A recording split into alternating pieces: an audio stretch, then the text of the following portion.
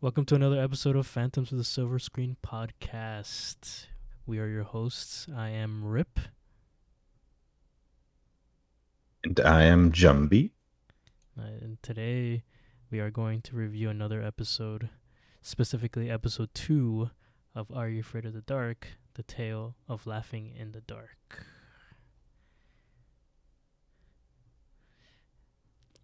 How do you feel about it? It's a classic. It's one of my favorites. It's the go-to. I go every Halloween when Are You Afraid of the Dark became accessible. Paramount Plus, we're looking at you. Yeah. Zeebo the Clown. Yes. For those of you who don't know, this is the episode about Zeebo the Clown. Zeebo the Clown is a classic on the Are You Afraid of the Dark trope. If you He's talk to anybody who's watched the series as a child, this is probably one of the episodes they remember the most. It is notably the first time that we, the audience, get to experience the terror that is Betty Ann and her stories. The goat. Yep. This is the first Betty Ann story. Fortunately, it is not the last. It is the one and only appearance of Zeebo, though. Yes. But he gets referenced a lot on the other episodes. He does. He Yeah. does. That's how much of an impact he makes. And then I won't spoil too much, but there's a certain somebody who appears in this episode that I was not expecting. it's it's nice. It's nice that you can still watch and these episodes, rewatch them, and still find things to cling on to. Well, not cling on, but just in. Oh, I didn't see that before. Yeah, new details that you didn't notice. Yeah. So How'd you we feel? How'd you feel though? How'd you feel? I liked it because I was actually scared of it. I still think Zebo is terrifying, especially real life Zebo. You know, like that one half a frame shot of real life Zebo, which I now know is a certain actor in makeup, and that actor is amazing, and I'll talk about him in a bit. But it was actually this person, and he looked psychotic. It was terrifying. That one scene alone, that one like 2 frame shot, just made it for me. If that's all they put on the screen, I would be like, I got scared. That was a good episode. Just 2 seconds. Oh wow, that's a good 2 seconds. Oh. Yeah. Huh. There's other aspects about it, but like that's the main thing. Like they actually had a scary villain. Maybe I didn't connect to the characters as much as some of the other ones, but like that villain was good. Yeah. It's just the fact that back then, this was what made in the '90s, and I don't know what budget Nickelodeon had for Are You Afraid of the Dark, but bravo to them. They Mm-hmm. really every episode um always got me hooked. Like for this episode, we'll talk about the other ones when we get there, but specifically this episode, how can you I can't really draw a creepier clown for TVY7, you know what I mean? Like Yeah. obviously there's scarier looking clowns out there, but if it's like, oh guys, we want to make this scary but kid scary, but still like scar them for the rest of their life scary, but not to that extent. And I that's mean, that's how you would do it. Yeah. they're clearly pulling heavily from like the real life horror tragedy that of John Wayne Gacy, like Oh the yeah. guy who dressed up as a clown and actually killed people. Mm-hmm. Because they're pulling from that a lot, which like a lot of these clown stories are. But they seem like they were inspired heavily by it because of like the old newspaper clippings of Zebo the clown. It just looked very reminiscent of the type of clip outs that you would see from that story if you Yeah. look it up. And his whole backstory is kind of the same thing. Yeah. So I wouldn't. I think it's safe to say that Betty Ann intended to scar everyone with this story. She read up on that, did a history report on it, and she's like, "I'm going to terrify everyone today." Some of the other kids, they tell stories, and like there's little things here and there because of their gaps in knowledge, like the science doesn't always check out in their stories. Betty Ann doesn't have much science in there, but man, she knows how to tell a story. She knows how to write. I think Betty Ann's like a writer, I agree. and that's why her stories are so good because they're based on real things, and she just embellishes it a little bit and makes it terrifying. I mean, she does seem like the type to research her stories before she creates them.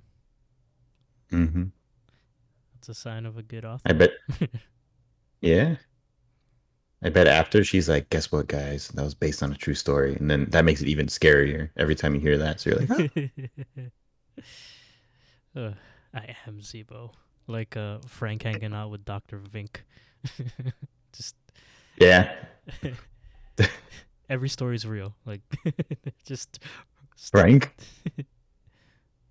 By the way, Frank is here.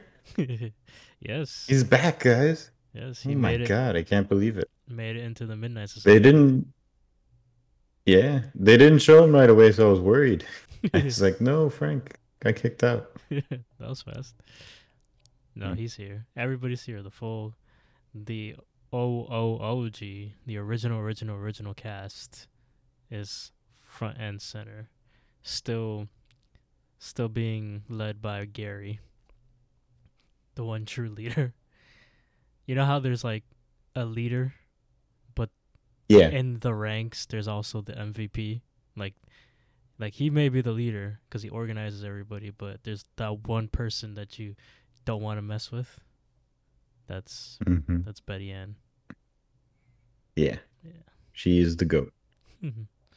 So something interesting right off the bat for this episode is the way that it starts. Like, they don't start with the main cast getting ready to tell a story. That's true. They start in the story already. We're already there in this carnival, in this fair, Mm-hmm. and we're looking at the rides. We're looking at Zebo's ride. It's terrifying. I don't know what it's called, but it has like a big dragon on the top and then a little clown with a cigar representing Zebo. And two little girls are exploring it. You're seeing all the effects in there, and it's a creepy atmosphere, which already makes you feel uneasy. It's just like, why don't they? Why didn't we see the Midnight Society? Like, what's happening right now? and Soon to realize that as soon as go yeah, on. and it's all being narrated by Betty Ann. So she's already setting up the scene before, like, for us before it even starts. Yeah, she's ready to go. She sat down at that campfire and just started spitting out a story. No one even asked her to do it. Off the dome, right? Like she'd hit her research Yeah, like months before, but this is just off the dome. She just sat down. It's like, all right, let's go. It's my turn. I can't wait, guys. I don't have time. Go. So yes, the it the scene that the setting she's trying to narrate and set for us is an amusement park called Playland, and specifically that she shows us the Zeebel's lair, the spook Hmm. house called Laughing in the Dark. So it is called Laughing in the Dark. And we go into that layer. We see all the cool stuff in there. Mm-hmm. As we go through, we see like a vampire, we see Frankenstein, all the classics. We see a real life terror, a paper mache dragon thing that spits fire, super dangerous. I was afraid of that. I was like, that's gonna be bad. Real It's gonna fire. burn down the whole place. Yeah. Yeah, real fire. And then we see two girls going in, and they're just like screaming at everything. The vampire, they, and then they eventually like the two girls are running around the spook house, and eventually they come into the lair of Zebo, where it's just a room with a bunch of different uh shaped doors. They're not traditional doors. They're all kooky and wild and pentagon shaped or octagonal shaped, just different polygon shaped doors. Um, Mm-hmm. and one of them will get you out, but the other one will be like a dead end. But there's one specific door that once you open it, out comes the man of the hour, Zebo, with his red nose, freaky ass teeth, all lined perfectly, rectagonal teeth, a cigar in hand, a your like old school money sack in the other hand, and you just hear him laughing as this animatronic pushes out in front of those two girls who scream their lungs out. I mean, they should have picked the right door. I don't understand. And then we don't see what happens to the girls How come? because Betty Ann's story is so scary that it makes Christine just break the fourth wall, and she's like, "I'm done with this. Enough of this frame narrative. I'm not listening to this story anymore. I'm out of here. I hate clowns. I hate you, Betty Ann. I hate everyone in this group. I'm gonna leave." And then, keep like everyone. We get to see the whole group now, and now I'm excited to see everyone. I don't get to see Frank right away, but he is there. He's hanging out with his jean jacket, looking cool. Obviously Betty Ann's there, and she's just like, "Come on, Christine, don't be so lame. It's not that bad. It's fine. If you want to chicken out, you can." Kiki's really laying it into Christine for freaking out. She's like laughing at her, giggling, just like, "Huh, what a chicken." What was it? She's like, we got finally found something wrong with Miss Perfect, which everybody's like, "Ooh." So Kristen, of course, it's a lot of pressure, and that, you know what? Apparently, being Miss Perfect is important to her because that did the trick. And she's like, "You know what? I'm going to sit down because I am perfect. I don't want to fall." Yeah, that's what it was. It wasn't her pride getting called into check, right? Nope. She's like, "You know what? You're right. I am perfect. Let's go." And then Betty Ann was like, "Hey, I didn't say it. I didn't She call said you it. She thought it, but she didn't say it." She didn't disagree. That's all I'm saying. Fair point. And then the boys, I mean, we didn't really mention the boys. Gary's there, the leader, At least I feel like he's the leader. I don't know. Yeah, Gary's the leader. We got Gary there. We got Frank somewhere off in the corner. We have David, Mystery Man David, who, like, I don't remember still. And then apparently there's a boy named Eric. Mm-hmm. And I also don't remember him. You know what? I don't remember him more than I don't remember David. Who are these boys? Well, that's what happens when you go through like the top 10 and they just go scatter around every season looking for like the best ones instead of actually going in order. True. That's why I said it's the OOG cast. Mm-hmm. I'm willing to bet David or Eric won't make it to season 2. I'm throwing it down right now because I don't know, but I feel like one of them ain't coming back. Maybe they don't even make it past like halfway through season 1. You know what? You're right. I'll throw that down too. Next episode, one of those two here. They're gone. Everybody gets one story. Everybody gets one. I mean, I don't even know how many episodes there are. Maybe that is true. Everyone gets one story. Is that true? Is that how it works? I feel so. Everybody, I think. I don't think there's a cast member, the member of the Midnight Society, that didn't get to do one story, because that'd be really weird and lame. Well, if it was a character who didn't get to do a story, his name would be David. That's all I'm saying. All right, so you're gonna throw down for that? All right, that's a good. We'll see. Yeah, we'll see episode 3. One thing I want to point out: we don't know what happens to these little girls after Zebo comes out. Nope. We can assume they're safe, but we don't see them again. I mean, maybe Zebo got them. Maybe. Yeah, Kristen with all her bozophobia, as Eric politely pointed out, um, she still was like, you know what, fine. She sat down, looks Betty Ann right in the eyes, and said, "Do your worst." And Hmm. Betty Ann's like, whatever, dude. Like, I'm just here to tell a fucking 10 out of 10 story. I don't care if you're here or not. um, Betty Ann's like, yeah, I will. And she proceeded to tell the scariest story in all of the episodes. so, so of course, Gary hands her the pouch, and now we see for the first time, an official member throw the concoction powder from the bag into the fire so that it roars, and then it roars just big enough so the entire titles can fit into the fire.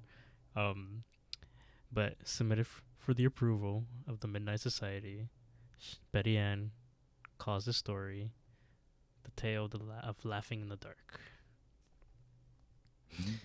All right. Yeah, he had to do it because obviously Betty Ann forgot in her haste to terrify Christine. um, so how do we start off the story? So we start the story. We're back at the carnival. We do not get to see what happened to those two little girls, either because Betty Ann forgot where she left off or Zeebo got them. We don't know. So we carry on from there, and the boys are, well, they introduce the characters that we're going to spend some time with here. Mm-hmm. So we see three kids walking through the park. Yeah. We see a loudmouth boy named Josh, and he has, beautiful orange hair. He's much taller. He's kind of a jerk. And that's pretty clear right off the bat. His humor seems to be very mean-spirited. He just likes to tear down his friend in, it's just a joke, dude, kind of way, but it's kind of mean. Yeah.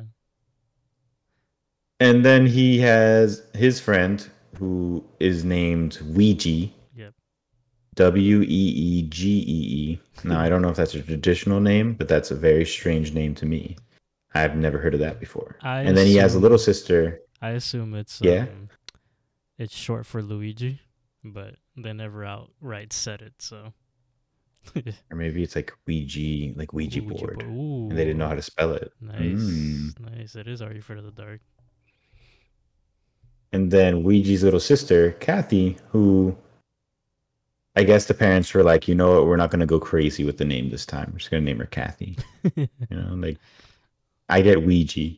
She gets Kathy, a normal name. Okay, whatever, man. Fine. Somebody was planned. So we get introduced to those characters, and Josh is just being a jerk. They're teasing each other. Yeah. They're Josh is just saying how much Ouija was being a little baby for like being scared of the ride, screaming, because you're not allowed to scream on a ride. Apparently, you're just supposed to like hold your breath and just contain all that into your chest. But no. Yeah. Like a man. Repress it. Yeah. Like a real man. A real man doesn't show emotions. And Ouija was trying to play it off like he didn't do it. He was like, no, that was Kathy. And then she's like, yeah, I was screaming because I thought you were going to barf. And then Ouija's just like, you narc. This is the most like middle school, elementary school argument. It's cute. It's nice, It is cute. So their walking and teasing ends up leading them in front of the spook house, laughing in the dark, and all three of them are just standing there, and Josh is like, hey, why don't we go in? And Kathy and Ouija are like, no. Haven't you heard? That place is actually haunted by the ghost of Zeebo. And everybody that those playground rumors, they heard that place was actually haunted. There's a lot of creepy stories coming from that place. They don't want to go. But Josh was like, he hasn't heard of any of that. How come they heard it and he didn't? So why should he believe their stories? And even in true Josh fashion, was like, I get Kathy being scared. She's a child, but you, Ouija, ugh. And I feel like this friendship is just them arguing a lot. Very toxic. Yeah. To the point where Josh even starts calling him chicken and does the can't even do it. There you go. I can't do it either. I don't know what chicken sounds like. It's like Arrested Development where they do. Yeah.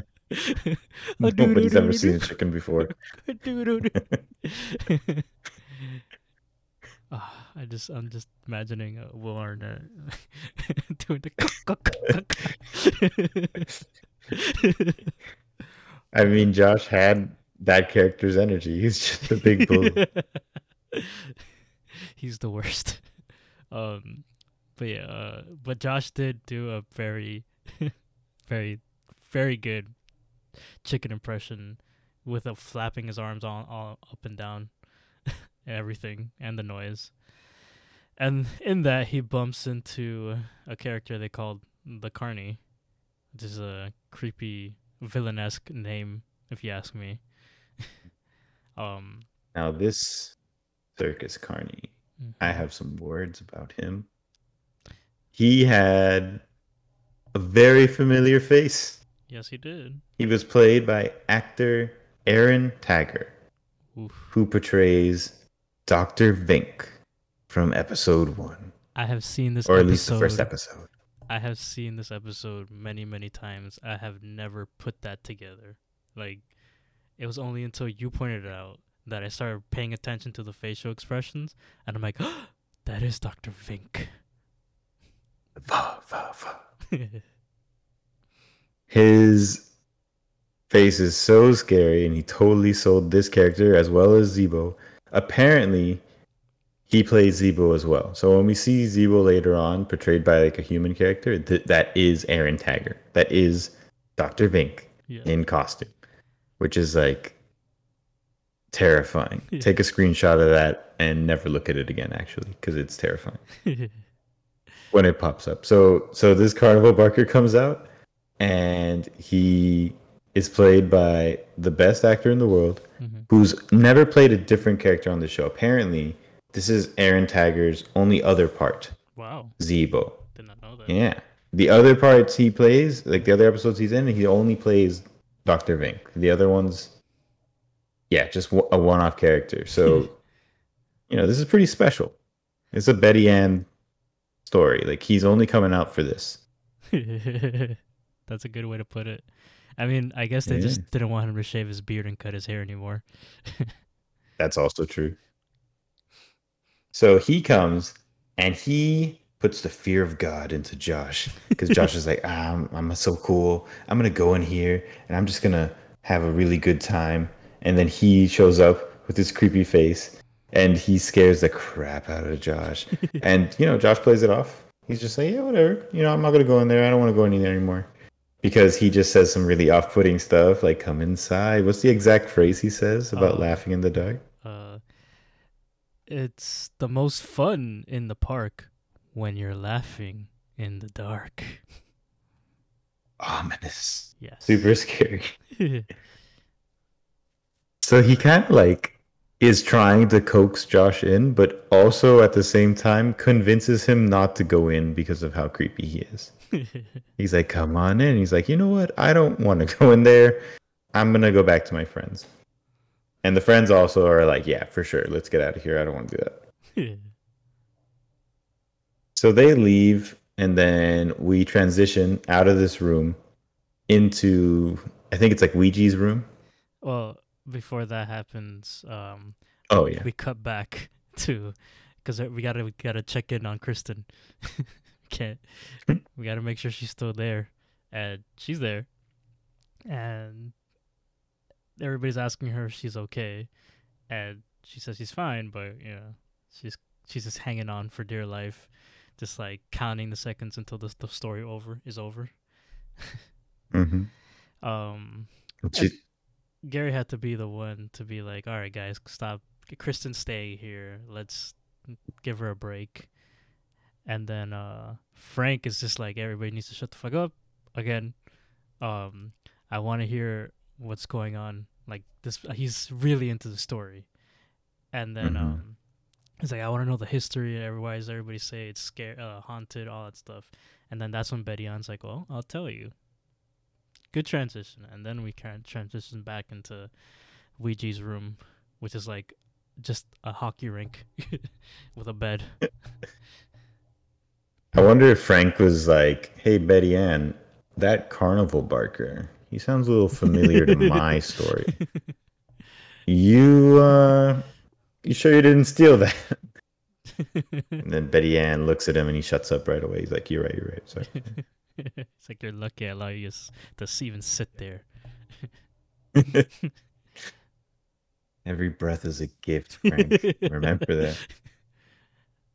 um, so yeah, so we're back at Ouija's room, in Ouija's room, and they're going over the history of the haunted house, the spook house. Yeah, the John Wayne Gacy stuff. I feel like if it's not based off of John Wayne Gacy's story, it's John Wayne Gacy's story. Just Yeah. uh, you know, the Parkland, the Playland amusement park was actually the rebuilding of the 1924 Playland amusement park, and one of the in the 1924 version, one of the clowns, a smoker named Zebo, stole $4,000 of the circus payroll, which I don't know how much that translates to the 90s, which I don't even know how much that translates to now. So I was gonna say that's equivalent to like 4 million. But Well, in 1992, apparently the worth of that money was drum roll. $37,200. Nice. And now it's worth, I mean, now as in 2015, which is the numbers I'm looking up, it would be worth $56,088.89. That's a salary that he stole. Yeah, it's a year's salary of like a, a semi decent job. And after he stole this from the circus's payroll, he was chased by the police and he ran to the only place he knows, and that's the Playland amusement park. And he hid in the Laughing in the Dark spook house. So the spook house is renamed. Like it's renamed. Like they renamed it again as Laughing in the Dark. Uh, but Zebo went in there and almost got away with it, but like like a true criminal, he can't enjoy the scene of a crime without having a cigar. Well, I guess he can't enjoy any moment without a cigar. But he had a cigar, dropped it, and he started a fire that burned down the entire spook house with him in it. And then, a couple years later, a new Laughing in the Dark spook house was built with a Zebo animatronic dummy at the end to, to scare anybody, the normal spook house. And then that's where the urban legend started that Zebo still haunted the place. And, and this is where we transition to Josh just being like, you know what we should do? Just start a tickle fight. And he starts tickling Ouija's little sister and chases her out the house. And he's like, I'm going to get you. I'm going to tickle you. And I don't know, man. We know we give these actors all like a free pass. We don't judge them too harshly because of it's the 90s, the TV show, and it's probably their first part. But that line was very reminiscent of like The Room level acting, where it's just like, you know what normal people do? tickle fight, and they just like chase each other around the house, and she beats him in the head comically with a trash can, and he gets up and he's like, "What's the matter with you?" Like it's very unnatural. Yeah, and that's essentially what happened. She picked up a trash can lid, and he was the momentum of the momentum of his tickling stance or setup carried him and head first into the trash can lid, and he gets knocked out. And then now Josh is angry. I mean, I don't know Yeah, what to tell you. Kathy's angry. Josh is she, angry. Ouija's angry. I'm angry. Betty Ann's obviously angry, but inside. She hit him over the head, and she's like, "Careful, don't mess with me, or I'm gonna bung you in the head again," which is a weird word choice. And then Ouija called him a phoebe. He's like, "You're being such a phoebe," and he's like, "You guys are phoebes," and I've never heard that term before. I don't know what it means, and I don't want to know what it means. I just thought that was weird. The word choices there just made me very like. Is there some slang in the '90s I'm just not familiar with? I don't know. I can't tell you, unfortunately. Mhm. So yeah, Josh is there. He's angry. He's making fun of them for being chickens and not going into the house. And then Ouija's kind of just like, "Hey, yeah, I don't know if you know this, but you also didn't go into that house, Josh. So stop Ooh, talking shit." damn. Mm. And then Josh was playing it cool. Like I definitely would have went in there. It was just you chickens who didn't want to go in there. I would do it. So Ouija's like, you know what? I dare you to go in then. Go ahead and do it. Unless you're chicken. And then they do a really cool transition where like he grabs him by the shoulders Mm-hmm. and then he pushes him in front of the camera. Mm-hmm. So the camera fades to black and then he pulls him away from the camera. And they're back at the park instantly that same night. And it's just like, wow, you guys have a lot of free time. Okay. Same clothes and everything. Yeah. It was an interesting shot for like these types of shows. It was pretty cool. So they do that. They're back, and now they're in front of the terrifying, laughing in the dark spook house, and they're talking about the logistics of proving that he went in there because they're like, well, obviously we're not going in there because we're not stupid. So how do we prove that you're actually going to go in there and go through the whole thing? And they come up with the idea that Josh has to not only go in there, he has to confront Zebo and steal his nose. And everyone is kind of aware that I guess you could steal his nose, even though that they've never really been in there, so they don't know what it looks like. I don't, whatever. They all are aware that you could take Zebo's nose in that special room that nobody's been into. And Josh is like, yeah, down. I'm going to do it. Bye.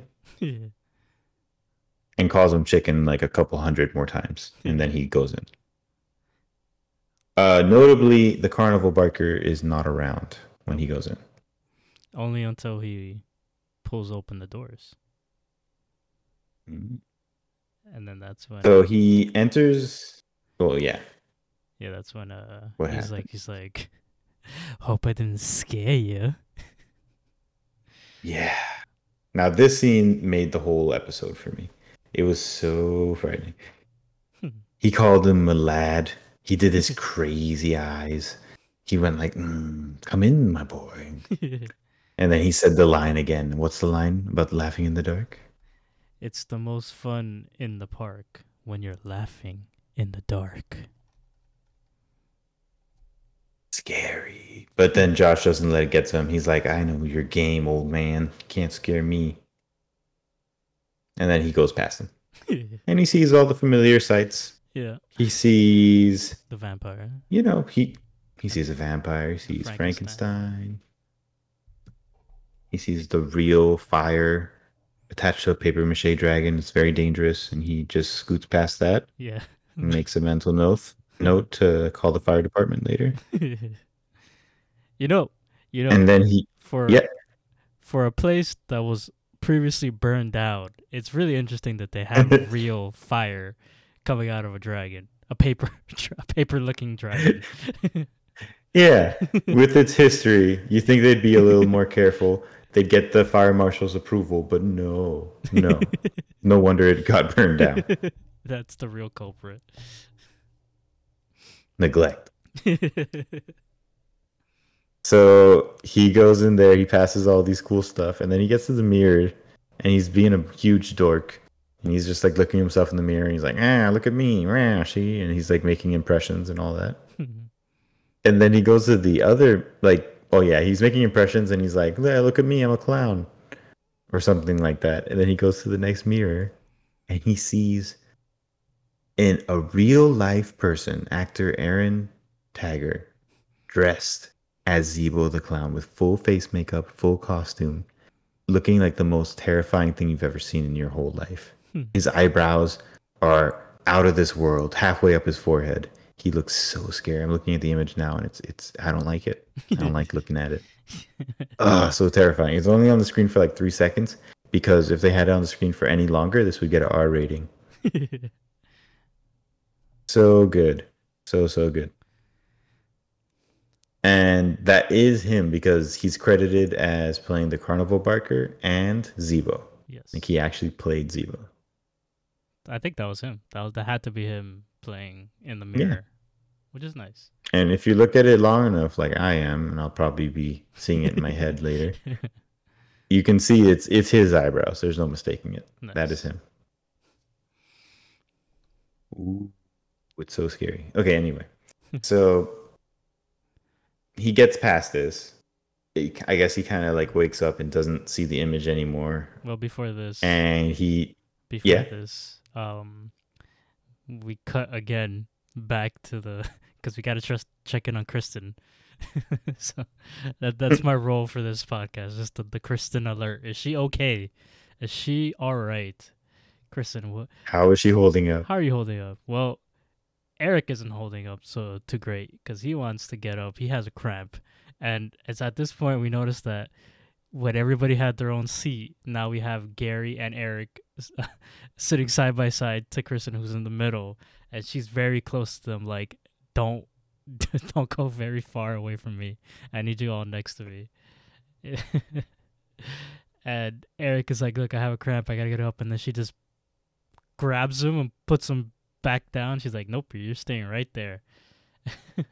And then, Kiki starts talking more, starts egging her on more. It's like, hey, why don't you just give up and say you can't handle it? And then she's like, no, I'm fine. Not even like, like, oh, I'm fine, don't worry about it. She's like, no, I'm fine, I'm good, keep going. So, and then Betty Ann's like, okay, I still don't care.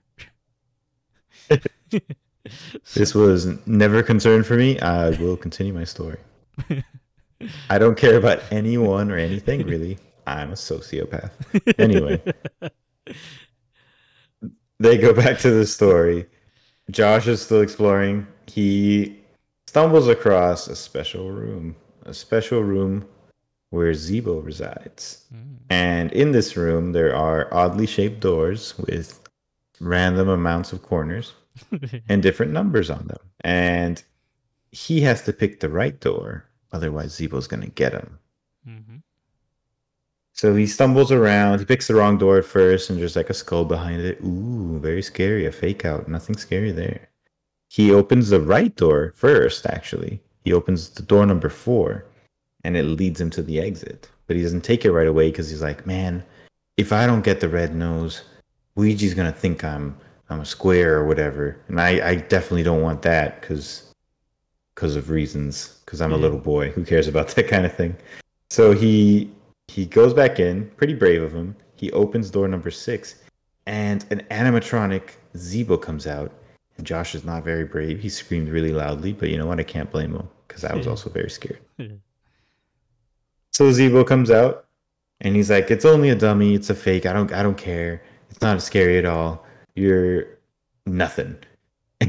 And he goes to get it, and Zeebo like jump scares him by like moving a little bit, and he's like, "Stupid dummy! I hate." Like he gets mad at this point. So he goes up to Zeebo and snatches his nose. After he does that, he heads towards the exit, and he vacates the area. Right, and this is where I made a mistake. This is where we get cut back to the Midnight Society and the Kristen alert. So I jumped the gun on that one. I apologize. No, it's okay. You're just thinking of Christine, and nobody else is going to. So it's good that somebody is. uh, well, yes, this is the part where Eric gets the cramp. He tries to leave. Kristen pulls him back down. Yada yada yada. Kiki talks more shit. Betty Ann's like, "All right, are you guys done with your drama? I'm trying to tell a fucking story." And now we go back to the story, and it's good. You know, like they're using this as a way to like transition to the next scene. So it's like Mhm. as soon as Josh leaves the door, then we go back to the Midnight Society, and then when Betty Ann continues, it's like, okay, well, here's the next day. So we're back. We're back in with Ouija and Kathy, and Ouija's wearing the red nose. It's on his. Oh, Mm-hmm. one thing before, like right when he left and he got the nose, underneath the door, you could see presumably cigar smoke Ooh, that's oozing out of the door and like a bright light forming, right. just indicating, like there's something going on here, supernatural. But anyway, we're back here. So Yeah. what's going on? Ouija's wearing the nose, and of course, you got Josh, who is already likes to poke fun at his quote unquote friends, Ouija and Kathy. And so, how do you think he's gonna act when he actually went through the entire spook house where they called him chicken and said he can't do it? He went through the whole thing and got in Zeebo's nose, and now Ouija's wearing it. So all he's doing is just gloating and telling him that he's the hero and Ouija's the loser. And So and go Ouija on. rightfully gets gets angry and just like takes out the nose and throws it. Like he's like, screw this. Why do I even talk to you?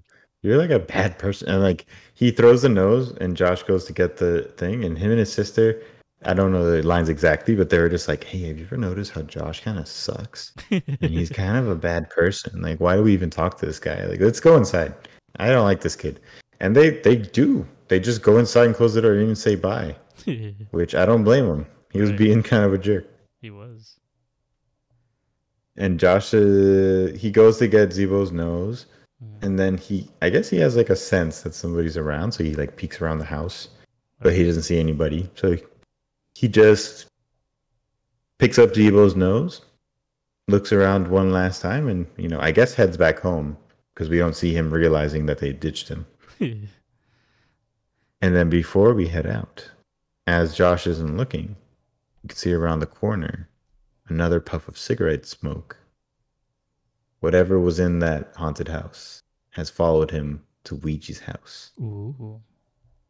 Mm. So Josh heads back home.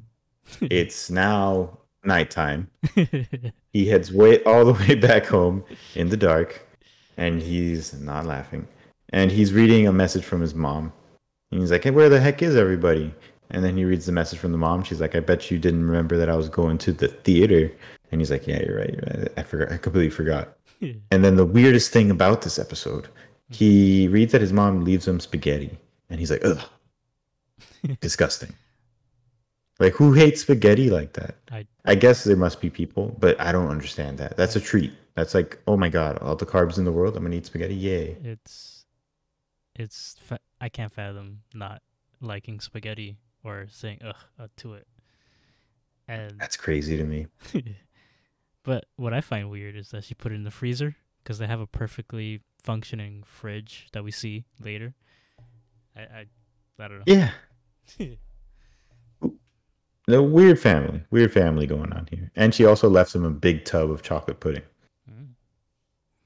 I guess that's nice. So he goes to the fridge.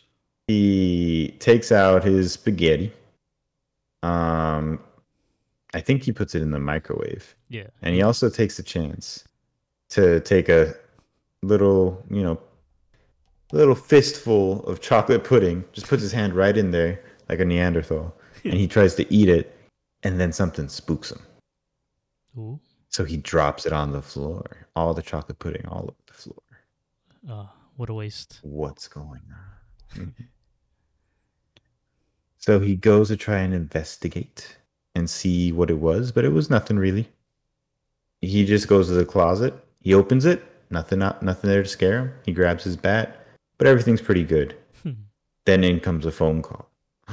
It's coming from inside the house. But it's just Ouija. And Ouija is calling because he wants to repair this friendship for reasons nobody will understand. And he's like, hey, I'm so sorry that I went inside after your verbal abuse. It was crazy. I don't know why I did that. I was acting up. We both did bad things, but really it was just you. Yeah. And Ouija's like, nah, don't worry about it. I'll tell you what, I'll only make you wear the nose for one day. And Josh is like, look, I'm being real cool right now. Why don't we just forget about it? And he's like, sorry, sucker. And then he hangs up the phone.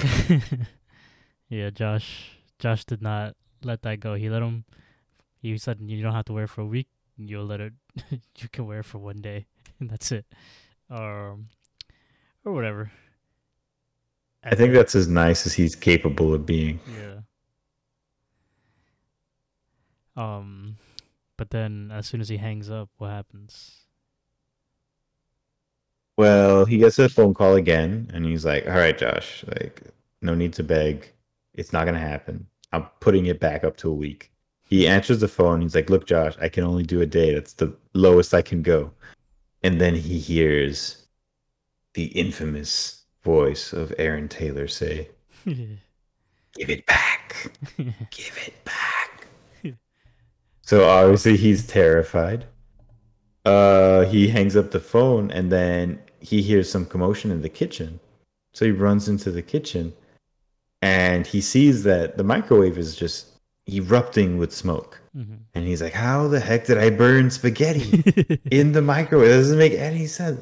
And he pulls it out, and it's just oozing, or like, I guess, fuming with cigarette smoke. And he opens up the top, and he just sees a bunch of cigar smoke. He sees a bunch of cigars all up in his spaghetti. He didn't like spaghetti to begin with, but now he has cigars in it. Oh, man, it's going to be disgusting to eat now. He looks down at the chocolate pudding that he didn't bother to clean up, and there's somebody wrote a Z in there. Very cute. They didn't write the whole word, though. There's a huge ass footprint, though, right, with the Z on it. Just to let you know that it's a huge ass footprint. But if you weren't sure, we're gonna put the Z on it, so you know. And Josh rightfully freaks out, and he just books it to his room, leaving the bat behind, because and as he runs to his room, he closes the door immediately. And I don't know about you, but if I had a scare like that and I had a lock on my door, I'd lock the door.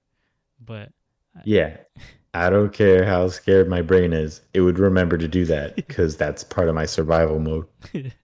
But he was in such a panic that he didn't lock the door, grabbed his phone, and called the Ouija. And Ouija's like, hey, what's up? And then he's like, hey, man, did you call my house before and pretend to be Zeebo? And this is the interesting part. Ouija's like, why? Are you scared? And then Josh is like, no, I'm not scared.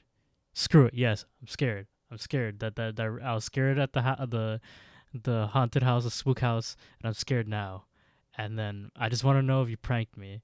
And then at that point, you hear somebody else pick up the phone, because at that time, when when there's multiple phones in a house and one person was using it, if somebody else picked up the other phone, then both people will be talking into that one. Yeah, they could talk to each other, essentially. They're all on the same line, is the term that was used. Oh, gosh, how long ago was that? Damn. Like 20 years. Almost 30. Mm-hmm. So, yeah. Somebody else picked up the line, and everybody in the household shares a line. Mm-hmm. So somebody's on the phone. He's like, man, Ouija, is that your sister? And he's like, Josh, we only got one phone over here. To think. So that's coming from your place. And before all that, the words that they hear is give it back or I'm going to come up and get it. Or actually, you know what? It does happen after that. So they establish it's in the house. Yeah. And they hear Zebo's voice say those words. I'm going to come up and get it. Yeah. That's when Josh slowly turns his head and they have a close up of the lock and show that it's unlocked. He forgot to lock the door. So he rightfully panics, runs over his bed with his shoes on, an animal, and he locks the door. And as he's trying to lock it, it's actually pushing forward. They're actually something's trying to get in. Yep. He only just made it. And you could see underneath the door, there's little footprints and a little bit of smoke coming through. And then out of nowhere, a cartoonish balloon blows up, very reminiscent of like It, where just a random balloon pops out of nowhere. Yeah. And the balloon says, give it back.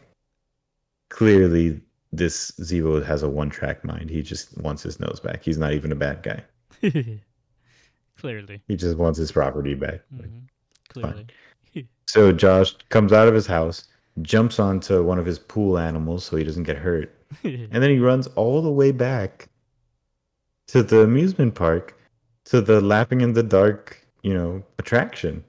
And it's obviously off because nobody's there. It's like the dead of night, could be like 3 a.m. And he goes inside, which is the bravest thing I've ever seen. I would be way more scared than this. I would have been like, oh my God, first thing in the morning, I'm going to go. Just sleep over at Ouija's house or some crap. Yeah, that's what I would do. I'm not going straight there. So he goes through it. Everything's off. It's a little creepier because there's no attraction music or like anything popping up. He passes the paper mache dragon. It's emitting smoke. This fire is going to happen any day now. It's just going to go off because it's literally fuming, but whatever. I'm going to choose to believe that was just natural, like bad fire safety and not Zebo making the smoke. So he goes, he finds Zebo's room. Inside Zebo's room, there's like a big strobe light. He just walks in and he's a little disoriented. And all the lights are on, or at least it seems like there's lights in that room. He books it to door number 6, where he knows Zebo is. He opens it up and he's like, oh, hey, Mr. Zebo. And there's nobody there, not even the animatronic. It's like pitch black. Yeah. And he's like, hi, Mr. Zebo. I'm so sorry about this. I'm such a good boy. I gave you the nose back. Here it is, right there. Just to show there's no hard feelings. I bought you a whole box. Cigarettes. You must be out by now because I saw so much cigar smoke. It's so crazy. Are we all good? And he closes the door. Zebo himself closes the door and opens up door number 4. And you hear a little bit of applause because that's part of the rides thing. It applauds when you find it. Yeah. And he books it out of there. And then we slowly pan back. And we see. And what do we see? Our good old friend the Carney. And he's just laughing with a cigar in his head, and he says, "It's the most fun in the park when you're laughing in the dark." And he laughs and smokes a cigar, and that's it. We fade to black. And by the way, the Carney was talking to us when he said that. He wasn't talking to anybody else. So he was breaking the fourth wall. And that's it. We're back at the campgrounds or whatever it's called with Betty Ann saying the end. And then Frank is like, oh, I had to be the Carney the entire time. I had to be. But Gary disagrees. He says there's no way he could have done all those things in Josh's house and then go back to the amusement park. And then David, whoever he is, David thinks that who? Maybe the Carney is just Zebo's ghost. And Kiki agrees. And then Kiki, of course, she can't. she has she has to take a dig at Kristen. She's like, "You finished the story. How you feel? You're gonna have nightmares about Zebo?" And Kristen's like, "Your words don't hurt me anymore. I did it. I said I'll sit through the whole story, and I sat through the whole story."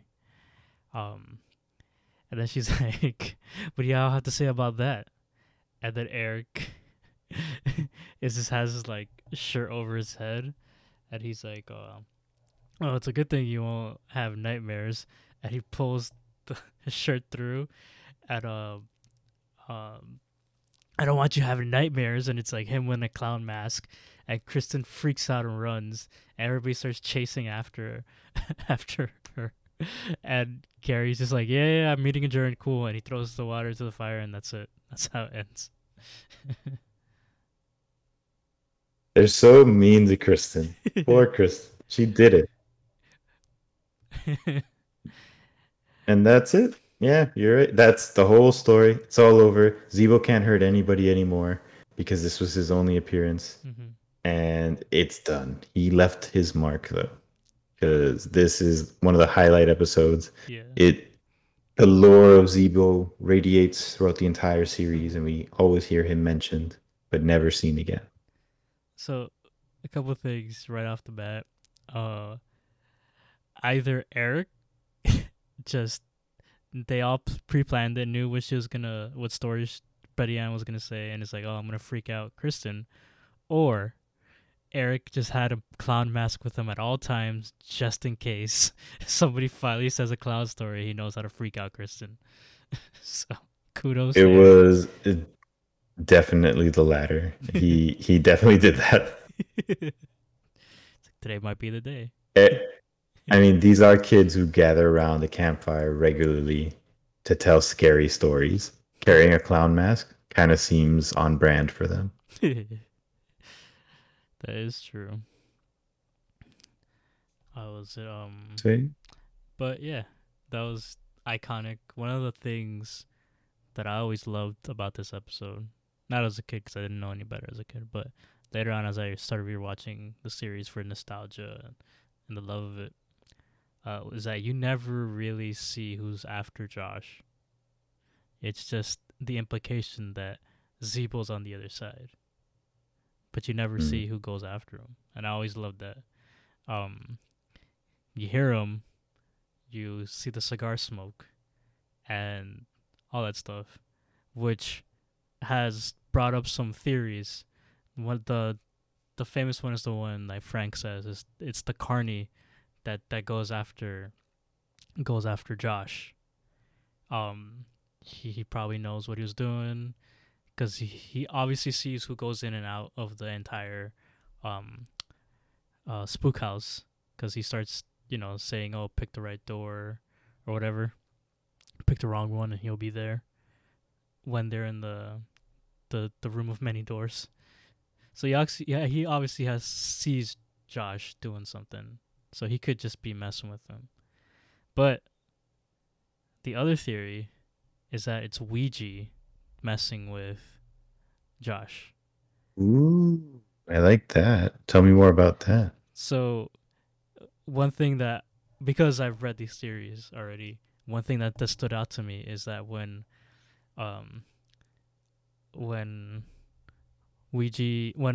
Josh calls up Ouija and it's like, hey, did you call me just now making that noise, like pretending to be Zebo? Ouija was like, why are you scared? He wasn't like, no, I didn't call you, what are you talking about? He was quick like, hey, what, you scared, dude? Scared? So that makes sense. Yeah. And he could have easily lied about having two home phones, but how did he answer the phone if he was there? So if he was playing the role of Zebo. That is true. It could have been Kathy. She could have been the one messing with him because she's also a culprit. I love the image of that. Kathy just lighting up cigars and puffing smoke down under the door. Like, well, apparently apparently cigars are easy to get because Josh just had one with him. He's like, "Hey, here's a box of cigars, Evo. No hard feelings." They basically give these things away to me. Oh man, and That is true. How did this child get cigarette? I guess things were different back then. I don't think it was that different, man. I don't know. He probably paid somebody or took it from his dad. I mean, I think that's the Maybe. real story, like the real mystery. How did Josh get a whole entire box of cigars? But the the last theory is a combination of the two. All Mm. three of them, Kathy, the Carney, and Ouija, all banded together to prank Josh.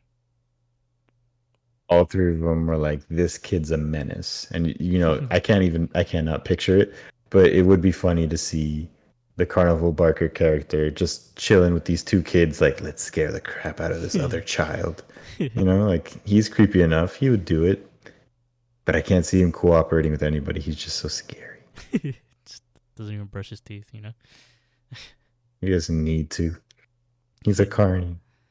Um, but yeah, I mean, those theories, in my opinion, make it much more fun to rewatch this episode. Like now, you want to look out for all the details and see, was it all set up, or did Josh stupidly wake up the sleeping ghost of Zebo? I like it. I like the idea that Ouija had some role in it because it would make that scene make more sense to me. So I don't know why he called to apologize for him being a jerk. That never made sense to me. Yeah, yeah, that does work. So that would be cool. um, yeah, because what does it do? It distracts him, right? So whoever's there can switch out the cigars with the spaghetti, put the footprint and dip, or hide somewhere. What else does it do? Damn it. Draws the Z. Yeah, draw the Z. He was gonna draw Zebo, but he didn't have enough time, so he's like, "Damn it." Yeah, I mean it could all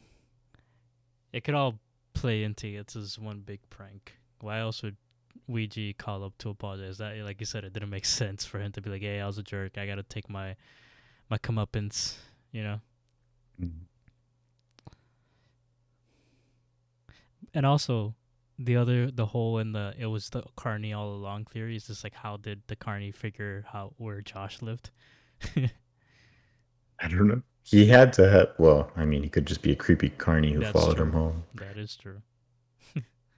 I think at the very least, the carny's involved because he was also at the park at the ending scene, even though nobody's there. Clearly, it's not working hours. Yeah. Like no one's supposed to be there, but he was there. So he's either a ghost or he was there working along with Ouija.